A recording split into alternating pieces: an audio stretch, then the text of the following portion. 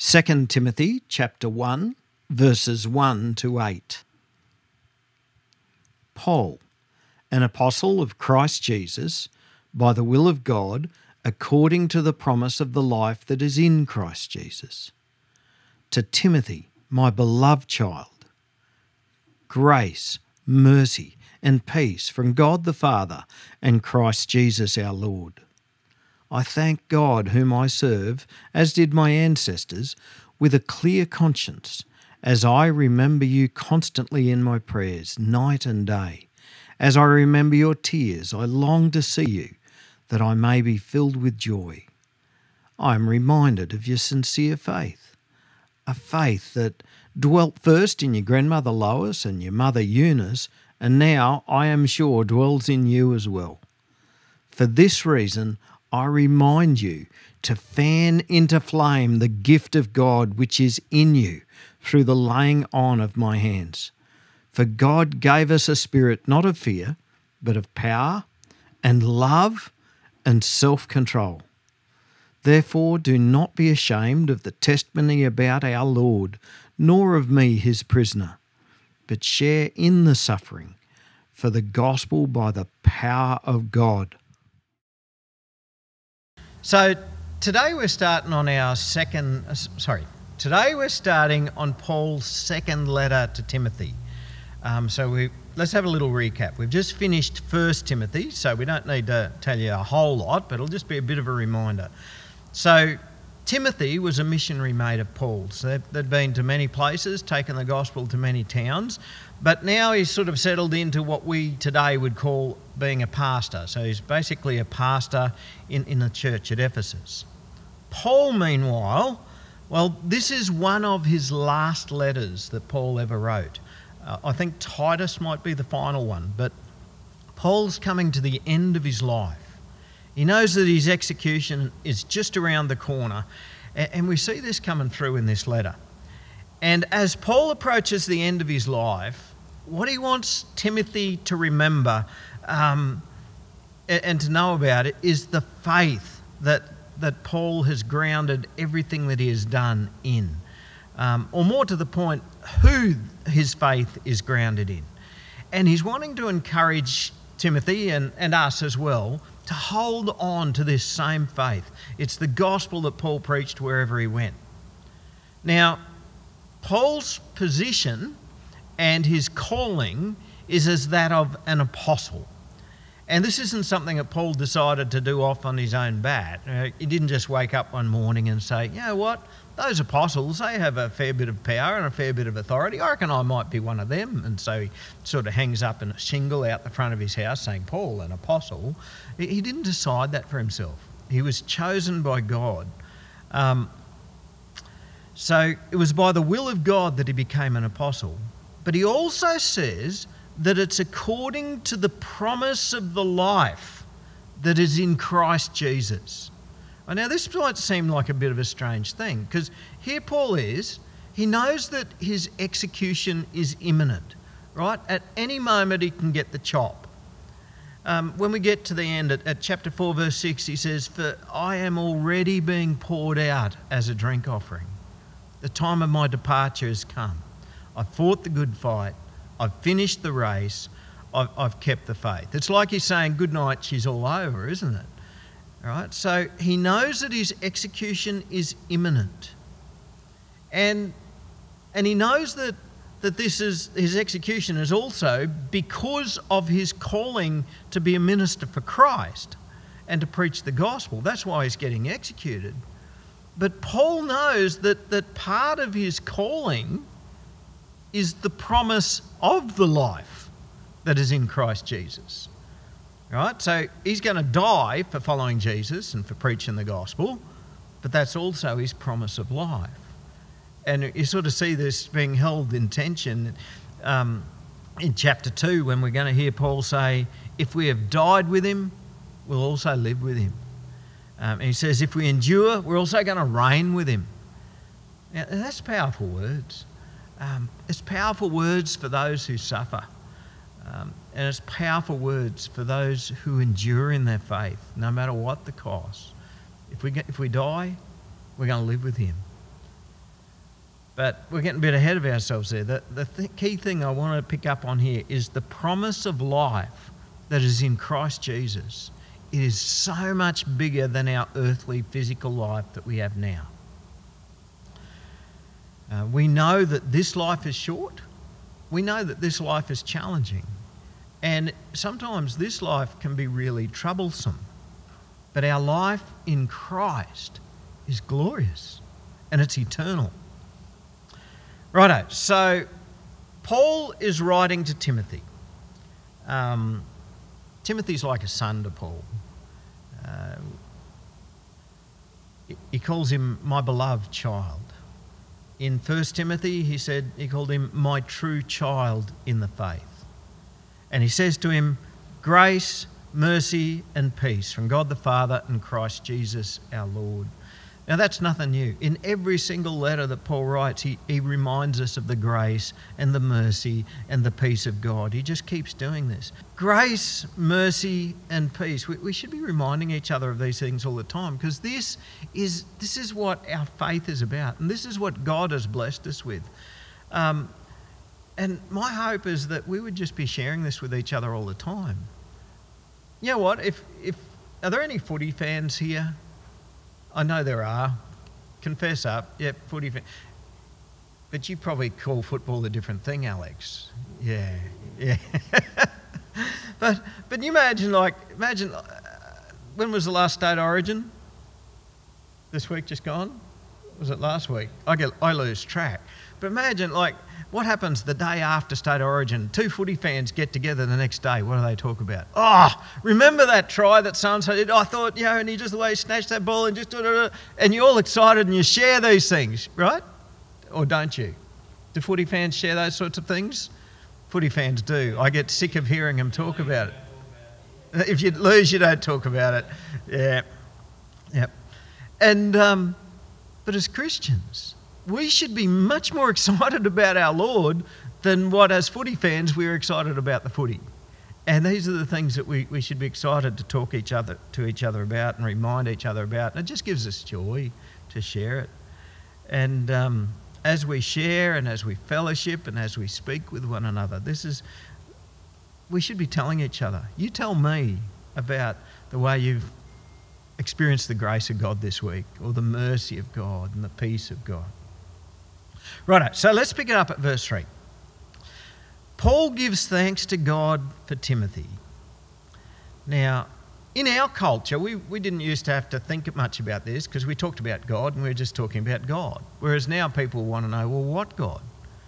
I visited a bloke last week and he was really glad that I did pop in and visit him because he doesn't get too many visitors. But as we talked, he knew that I was a pastor of a church, but he was really keen for me to hear what he believed. And so that's sort of pretty much how he started. And his belief, it's a pretty common one. He's not an atheist. He does believe that there is a God of some kind, but to him it doesn't really matter what we name that God or who we picture that God to be. He said to me, as long as we're nice people, as long as if we do good and don't do too much bad, and why should it matter? Why should God judge me if I'm doing the good things and not too many bad things? But why should he just judge me because I don't recognise that he is the God? If I just call him by a different name or whatever, or if I don't call him any name at all, why should that matter? And I said to him, Jesus was asked a question once. What's the most important commandment? And he said, you shall love the Lord your God with all of your heart, with all your soul, all your mind, and all your strength. And he said, the second one is like it. You shall love your neighbour as yourself. I said to this bloke, sounds to me like you're telling me that we should keep the second part, but what Jesus tells us is the most important part that we don't need to. See, the most important thing is to love the Lord our God with all of our heart, with all of our soul, with all of our mind and all of our strength. And if we're doing that, then we'll love our neighbour as ourselves too. Because if we're loving God, we'll be doing that too. And the Lord our God, He is a God who reveals himself. He's not a God of our own making. It's not like I can go, I like to think that God is like, and then make up for myself what this God is going to be that I'm going to worship. And nor is it a God where we can just select the one that we want from a smorgasbord. So now we've got a very big smorgasbord of gods we can choose from, and we can go, well, you know what, that God there, that sort of fits in more with what I believe. No. The God that we worship is the one true God. He's the God of Israel. Paul tells Timothy he's the God that my ancestors worshipped. He's the Father of our Lord Jesus Christ. He alone is the God of love. He alone is the God of mercy. This is the God who loves us so much that he gave his only Son to die for us so that we might live. There is no other God that did that for you. Buddha didn't do that for you. And Allah didn't do that for you. And none of your great ancestors did that for you. This is the God whom Paul serves. This is the God whom we worship. And Paul says that he serves him with a clear conscience. That means there's no ulterior motives to this. In his first letter, he warned Timothy about people who do have ulterior motives. They're in it for the money. They see godliness as a means of gain. That's not Paul. He serves God with a clear conscience, no ulterior motives. And he prays for Timothy, and presumably for the church in Ephesus, unceasingly. Now, as we get into this first paragraphs, really, a key word here is remember. Right? It's important for us to remember. Verse 3, as I remember you constantly in my prayers, night and day. Verse 4, as I remember your tears, I long to see you that I may be filled with joy. Verse 5, I am reminded of your sincere faith. Verse 6, for this reason I remind you to fan into flame the gift of God which is in you. Right? Now, what's all this remembering about? Is it just Paul having a senior moment? It's like, you know, how older people, which I've become now, have these moments of nostalgia. Oh, back in the day, things were like this. Is this the sort of remembering that he's talking about? With my dad, I think tank sinking were his glory days. So when I was tank sinking, and he'd tell us regale a great story about when he was building dams. What's this about? What's this remembering about? To remember is to return our focus to where it should be. Right? To remember is to return our focus to where it should still be. Paul remembers Timothy, and it reminds him to pray for Timothy. And he says, I remember your tears. Now, I suspect that the tears it would have been a very tearful farewell the last time these two blokes were together. They were good mates. They'd been missionaries in so many places. They'd gone through so much. There'd been joys where they've preached the gospel and people have turned their hearts to God. There'd been real lows where they'd preached the gospel and the whole town had basically thrown them out on the ear. They'd been together for so long, but they just, it would have been so sad when they parted company last time. And Paul would love to see Timothy again. That'd be a joy for him, but Paul can't come and visit Timothy. He's locked away in prison.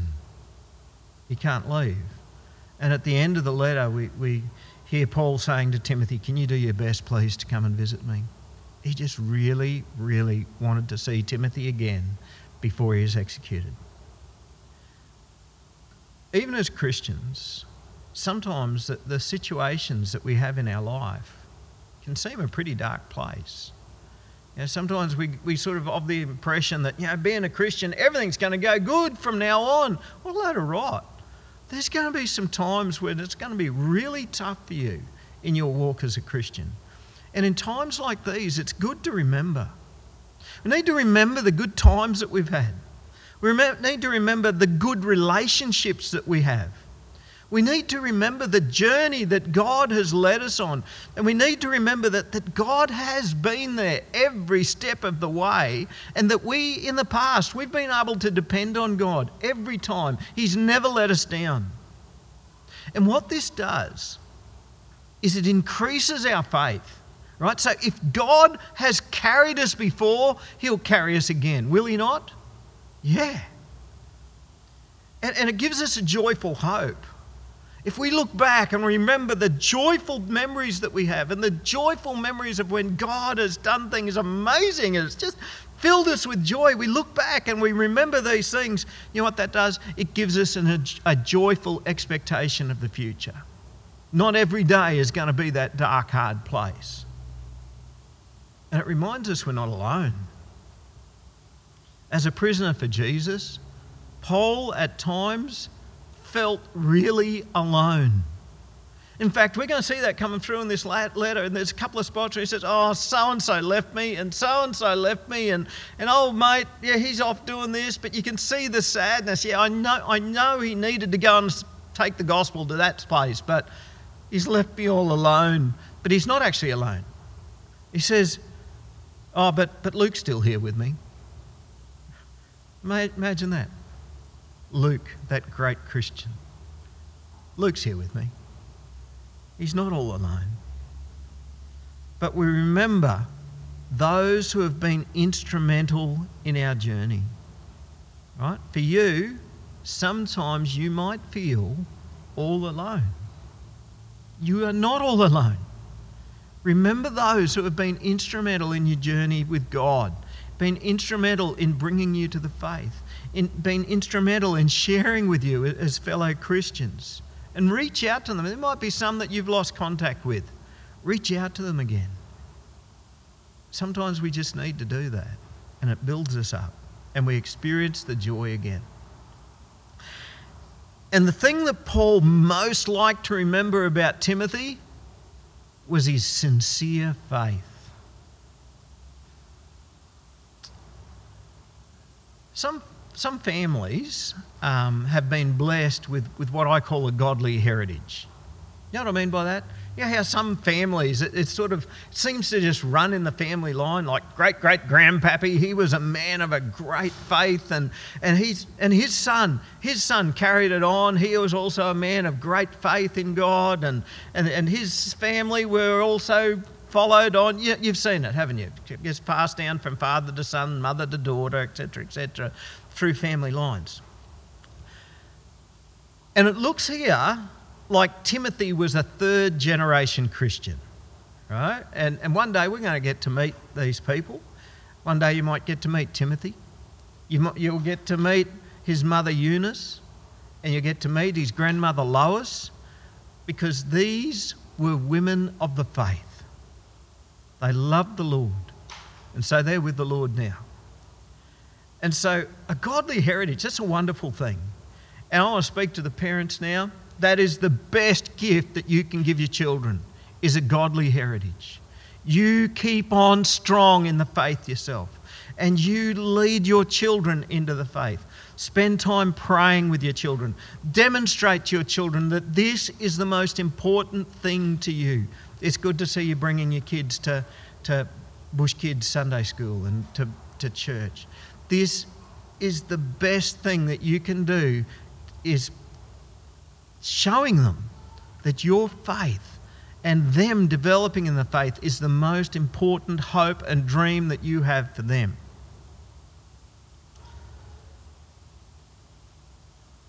And so it's a wonderful thing, having a godly heritage.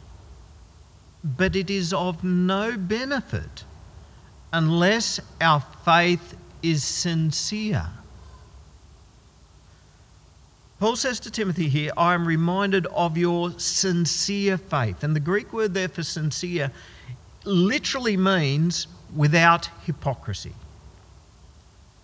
Sometimes as faith gets passed down from generation to generation, it evolves more into a family tradition than into a sincere faith.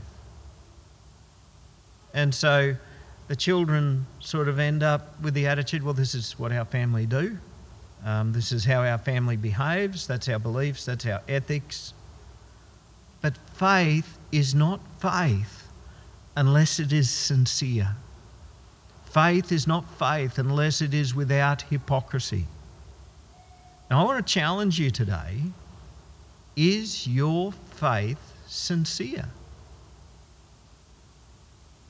Or is it more of a family tradition? I'm just in church because that's how I was brought up. Or are you just going through the motions? A sincere faith is evident when godliness is the priority of a person's life. Do you have a sincere faith? Do you truly believe it? Because let me tell you, if you truly believe the gospel of our Lord Jesus Christ, you will trust him with your whole heart, and he will be your everything. And when a person's faith is sincere, they will express their faith in service, right? Faith isn't just something we do in our head. It's something we carry out with our hands and with our mouth. We express our faith in service. Verse 6 says, for this reason. For what reason? Well, because he's been reminded of Timothy's sincere faith. For this reason, I remind you to fan into flame the gift of God which is in you through the laying on of my hands. Now, what's this gift of God that he's talking about? Is it the gift of salvation that Timothy received when he first believed in Jesus? Is it a particular spiritual gift that he received? Maybe a gift of teaching, or a gift of preaching, or a gift of healing, or a gift of prophecy, or a gift of languages? Or could it be the gift of the Holy Spirit himself, the indwelling of the Holy Spirit in the believer? Well, it could be any of those things. Or it could be all of those things. The thing is, it's not a new gift that Timothy needs. It's a rekindling of the old, right? And that's actually a better word. Rather than fan into flame, it's actually a better word is rekindling. Rekindling. So, you know when you go camping, who here likes to go camping? Who here used to like to go camping before they got so old? Okay, well, that's most of us, not all of us. Me, I love camping. My wife, not so much. But, you know, when on a cold winter's night, that's actually when the best camping happens, is when it's cold. And before you go to bed, what do you got to do? You've got to stoke up that fire. So you put on a couple of heavy, solid logs, and you want them to burn all night.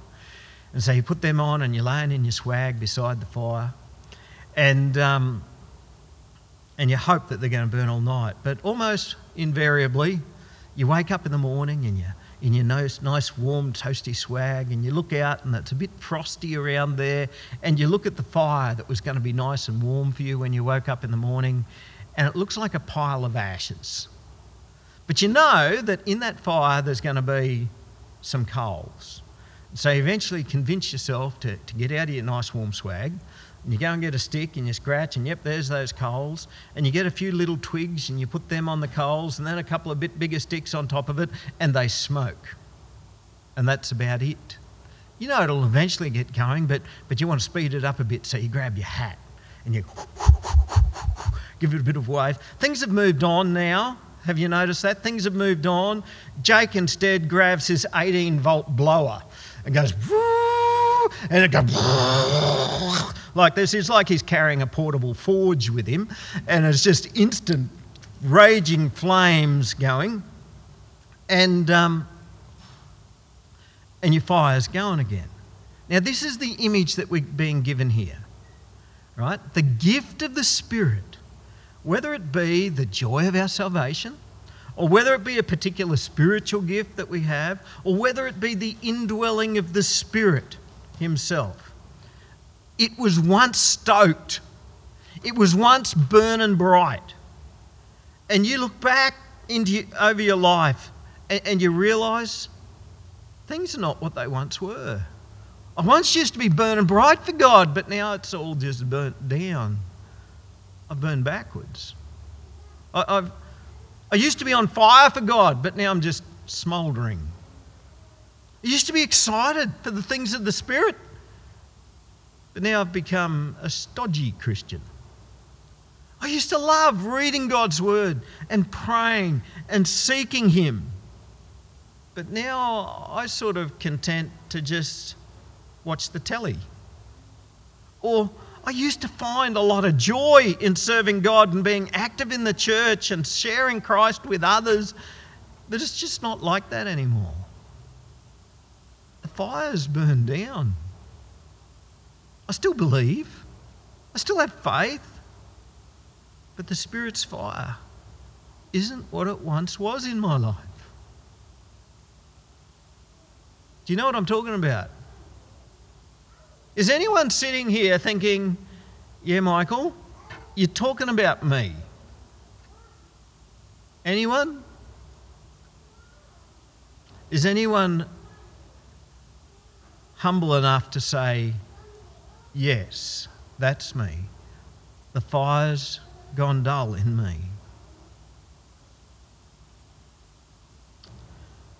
How do you get the Spirit's fire going again? I'll tell you what some folk do. They look for something new. The old way of the fire, that time's past. We now need a new fire. There's got to be a new teaching or a new special spiritual anointing or a new fancy speaker or maybe I need a whole new church. It must be those people. Those people are holding me back. I need a whole new church and that'll get the Spirit's fire going. But the truth of the matter is, Timothy is being told, you already have the gift. It just needs to be rekindled. You don't need something new, Timothy. You need to rekindle the gift that God has given you. And this is true for us. When God has given you the Spirit gift, you don't need anything new. You already have the gift. It just needs to be rekindled. Now, if there's something that I've learned about rekindling a fire, is it doesn't happen while I'm still rolled up nicely in my swag. It just don't happen. I have to get up and get active. I have to move closer to God. And I have to get involved in what the Holy Spirit work of God is doing. And this is the work of the Holy Spirit.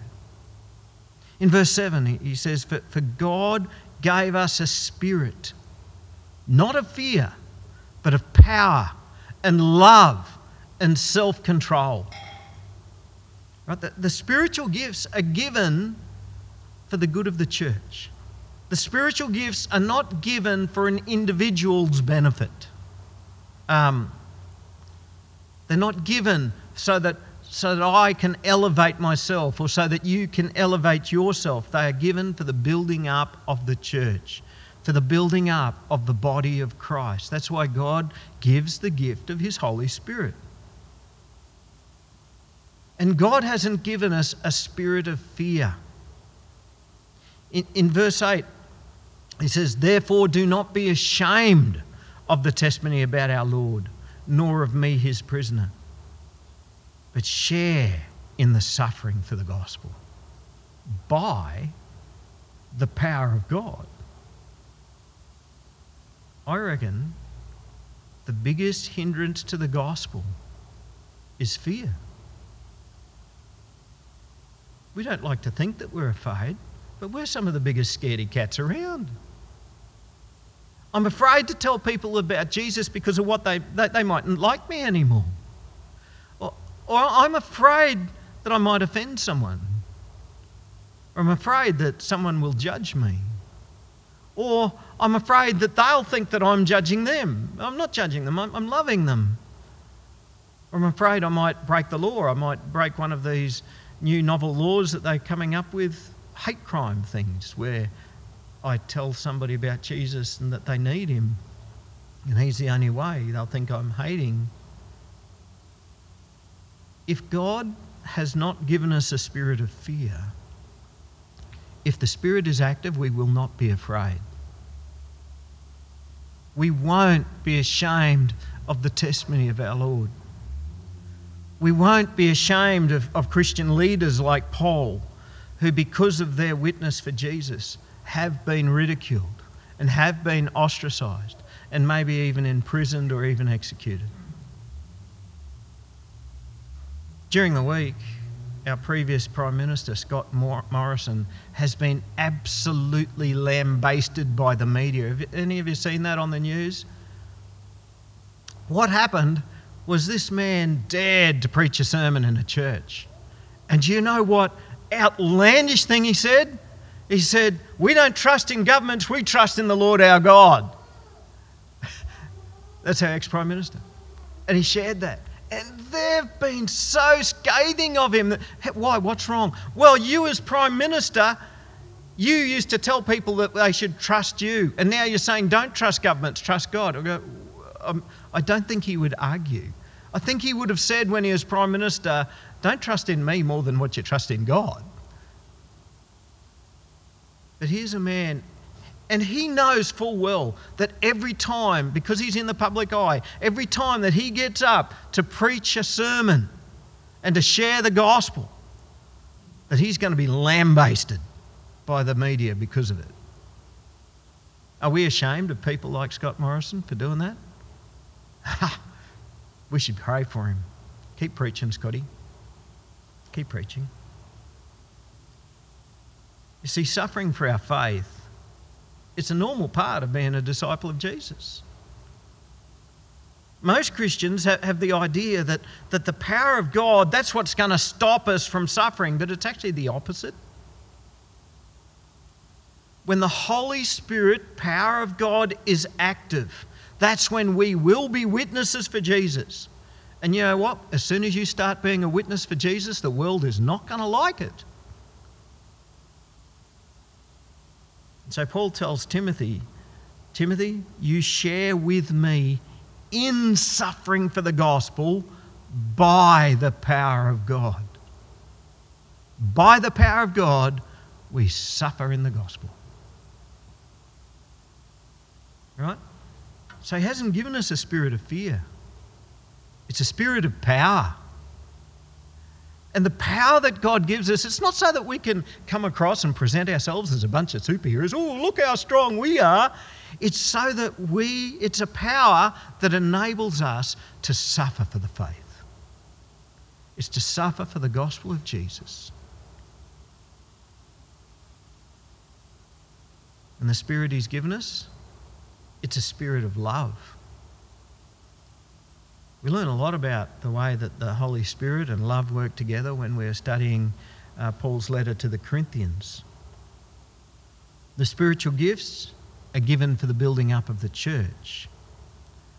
Rekindling the fire isn't only about building myself up, it's about building up the church.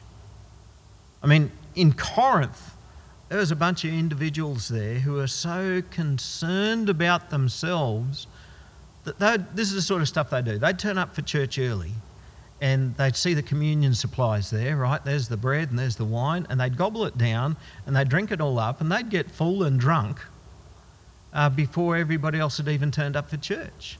And so when the poorer people arrived later on, there wasn't even anything left for them. And then when they actually were worshipping, somebody would be preaching the gospel and somebody else would just start talking over the top of them. And then somebody else would start, well, I'm going to give a prophecy now, and start talking over the top of them. And then somebody else would be speaking in another language that nobody else understood, and it would just turn it into a great big rabble. And the people looked at themselves and they were so proud of themselves. And, wow, look how the Spirit's so alive here. And Paul looked at that church and said, you've got no idea. Got no idea. He said, even if I have the most amazing spiritual gifts and the most amazing faith, if I don't have love, I'm nothing. So the spirit that we have is a spirit of love. It's where we are loving one another. It's not about us building ourselves up. And the Spirit He's given us is a spirit of self-control. The Holy Spirit fire refines. It's a fire that produces godly living, obedience to God, discipline. And this shouldn't come as any great surprise. We know that the fruit of the Spirit is love, joy, peace, patience, kindness, goodness, gentleness, faithfulness, self-control. Do you know what's coming through to me here? If my spiritual fire has burned low, and now it's just a couple of smouldering coals, maybe on a bed of ashes, not only is that a disaster for me, it's a disaster for my brothers and sisters in Christ. And I'm not just saying this as, from my perspective, as me as a pastor. I'm saying this for any person in the church, for any disciple of Jesus. If any person here, if their spiritual fire has burned low and is now just a few smouldering coals in a bed of ash, what a disaster that is for you. What a disaster. But it's not only a disaster for you, it's a disaster for the whole church. It's a disaster for your brothers and sisters in Christ. If the spiritual fire that once blazed is now just a couple of coals, it's not only you who is lacking, it's the church who is lacking. It's the gospel that is lacking. Where the Spirit of God is kindled, there is power. Where the Spirit of God is kindled, there is love. Where the Spirit of God is kindled, there's self-control. When it's not kindled, there's a lot of fear. A lot of fear.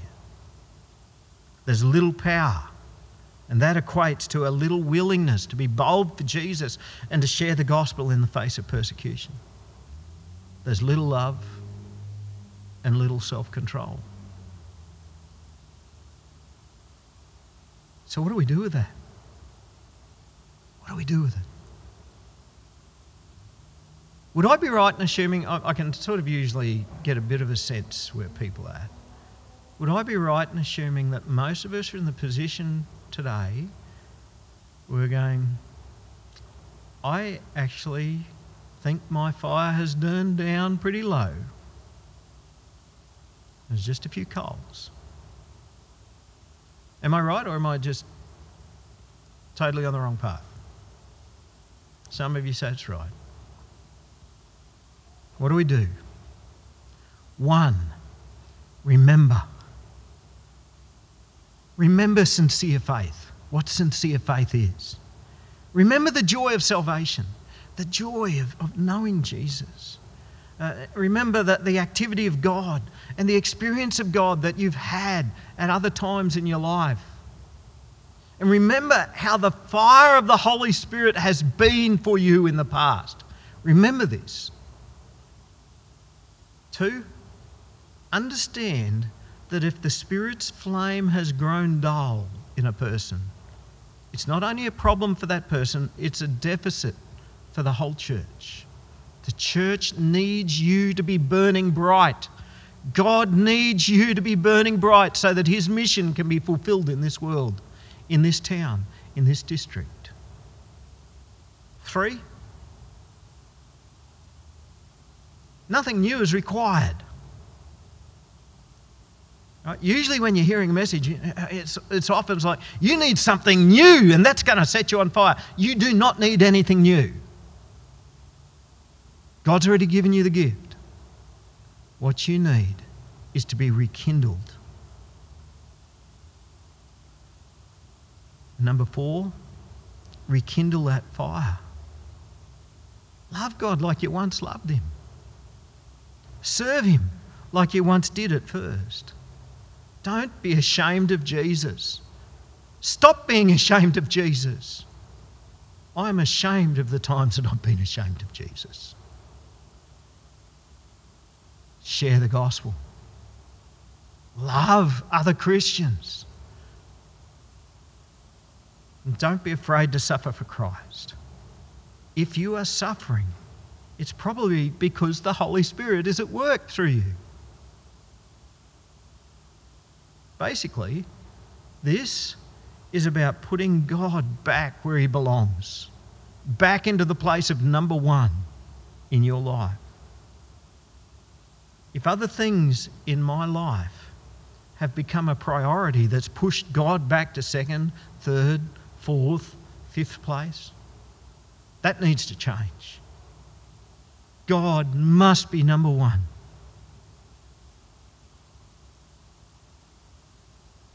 Now, as you know, I don't often do altar calls.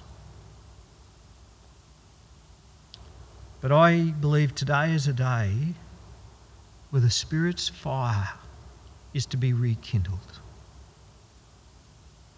And if it's a day where the Spirit's fire is to be rekindled, that's something that we as a church need to embrace together as a church.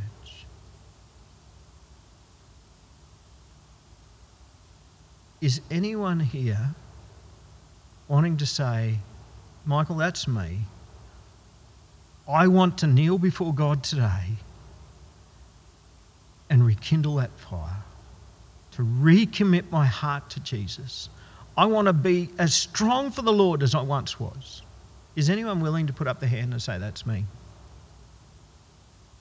G'day, it's Michael here, and just thought I'd let you know, when we had that message together, we actually ended up, our whole church together, went down the back of the church and we gathered around the communion table, and we all on our knees, every one of us, prayed a prayer, just asking, I guess recommitting our lives to God and just committing to him that we just truly desired for our faith to be rekindled and for the gift of God to be rekindled in our lives, for us to burn bright. And for anyone that's listening to this, you might be in the same position.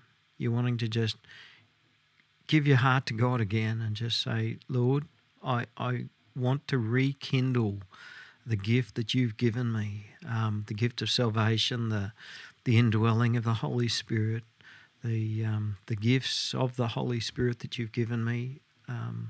Lord, I just want to serve you with the joy and the passion that I once did in the past. And let's just pray for that right now, if this is you. Let's pray.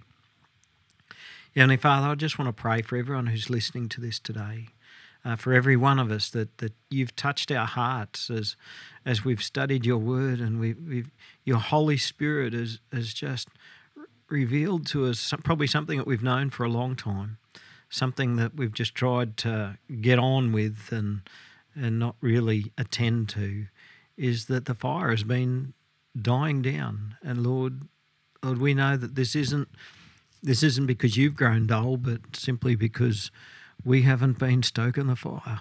We haven't been rekindling the gift that you've given us. And Lord, we ask for forgiveness for that. But Lord, we rededicate our lives to you today. And Lord, I give myself to you. And Lord, I ask that you would renew in me the passion that I once had, that you would renew in me the joy that I once had. I ask that you would renew in me the calling that you've given to me, and that you would rekindle this in us, Lord. Lord, we don't want to be half-hearted about our faith. We want to be full on for you. And so, Lord, I ask that you would take us, that you would use us in whichever way that you would use us, Lord. Lord, we don't want you to be taken second place in our life anymore. We just want you to be number one. And Lord, I pray that you would help us to do this. And Lord, that you would work with us in this, that you would help us to actually take some concrete action, so that it isn't just a thing that we do in our mind and say, oh yeah, I recommitted my life to God, and then not do anything about it.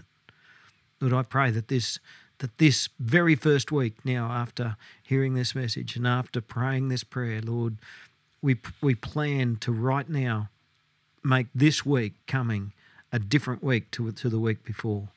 That this would be a week where people see a definite change in us. And Lord, we pray that this would not be a temporary change, but this would be a date that we'd look back to and go, you know what, the way that I interacted with God, it really changed that day. And from then on, it's just been amazed and blessed to know the activity of God, because his fire was rekindled and it just hasn't gone dull. Lord, I pray that this would be your story for each one listening to this today. And all the people said, Amen. And so, did you notice the message to Timothy was, Timothy, you rekindle. So there actually is something up to us here. So as you go out into the world, rekindle the gift of God. God bless you. Amen.